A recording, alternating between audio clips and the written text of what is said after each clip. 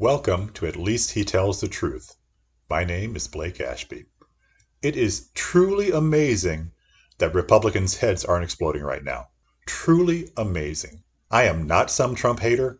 I don't think he's a Russian plant sent to destroy our way of life. But I do think he is an intellectual train wreck who can barely look beyond the next news cycle. And as a result, almost everything the Republican Party has held sacred, this president is destroying. Do you know that in the 230 years of our country, no president has ever put his name on a check from the government to taxpayers? Literally, no president in our history has done this. And Republicans used to be happy that no president put their names on checks to taxpayers. Why?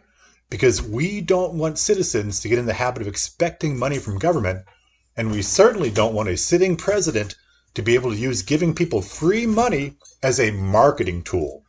It is just basic political sense.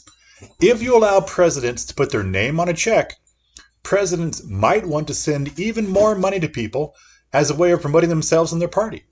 And Republicans were especially wary of this because at the end of the day, Trump administration aside, historically, Democrats have been better at giving money and benefits to voters than Republicans have.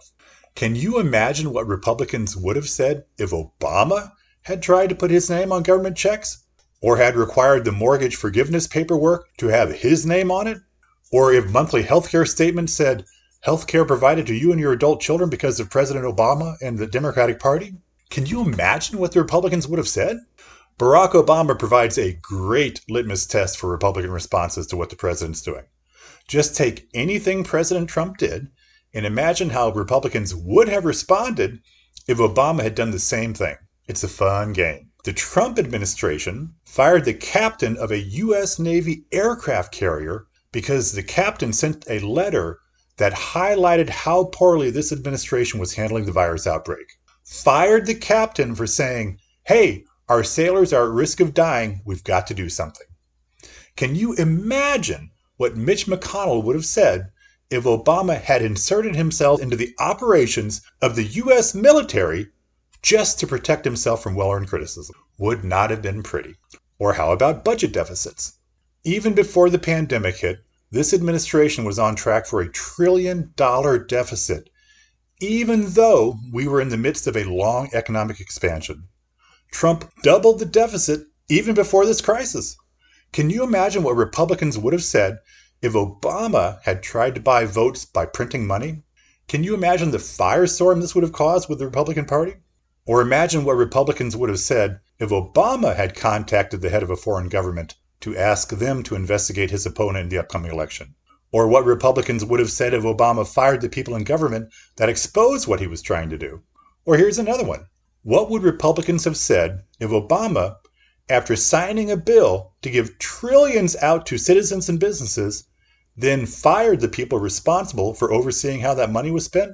For making sure it wasn't used to reward political supporters? Republicans might have been calling for impeachment. You get the point. Everybody knows how crazy this is. Everybody. Republicans know how crazy this is.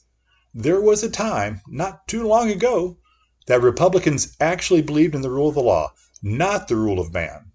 Because if we are a nation of laws, first and foremost, it's much, much harder for a giant personality to impose his whim on our country, to force government to do things that might help him in the short run, but in the long run, damage our country.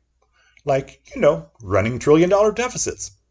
Now, Republicans sit quietly by while the president trashes the rule of law, and yes, in some ways, even disrespects and undermines our Constitution.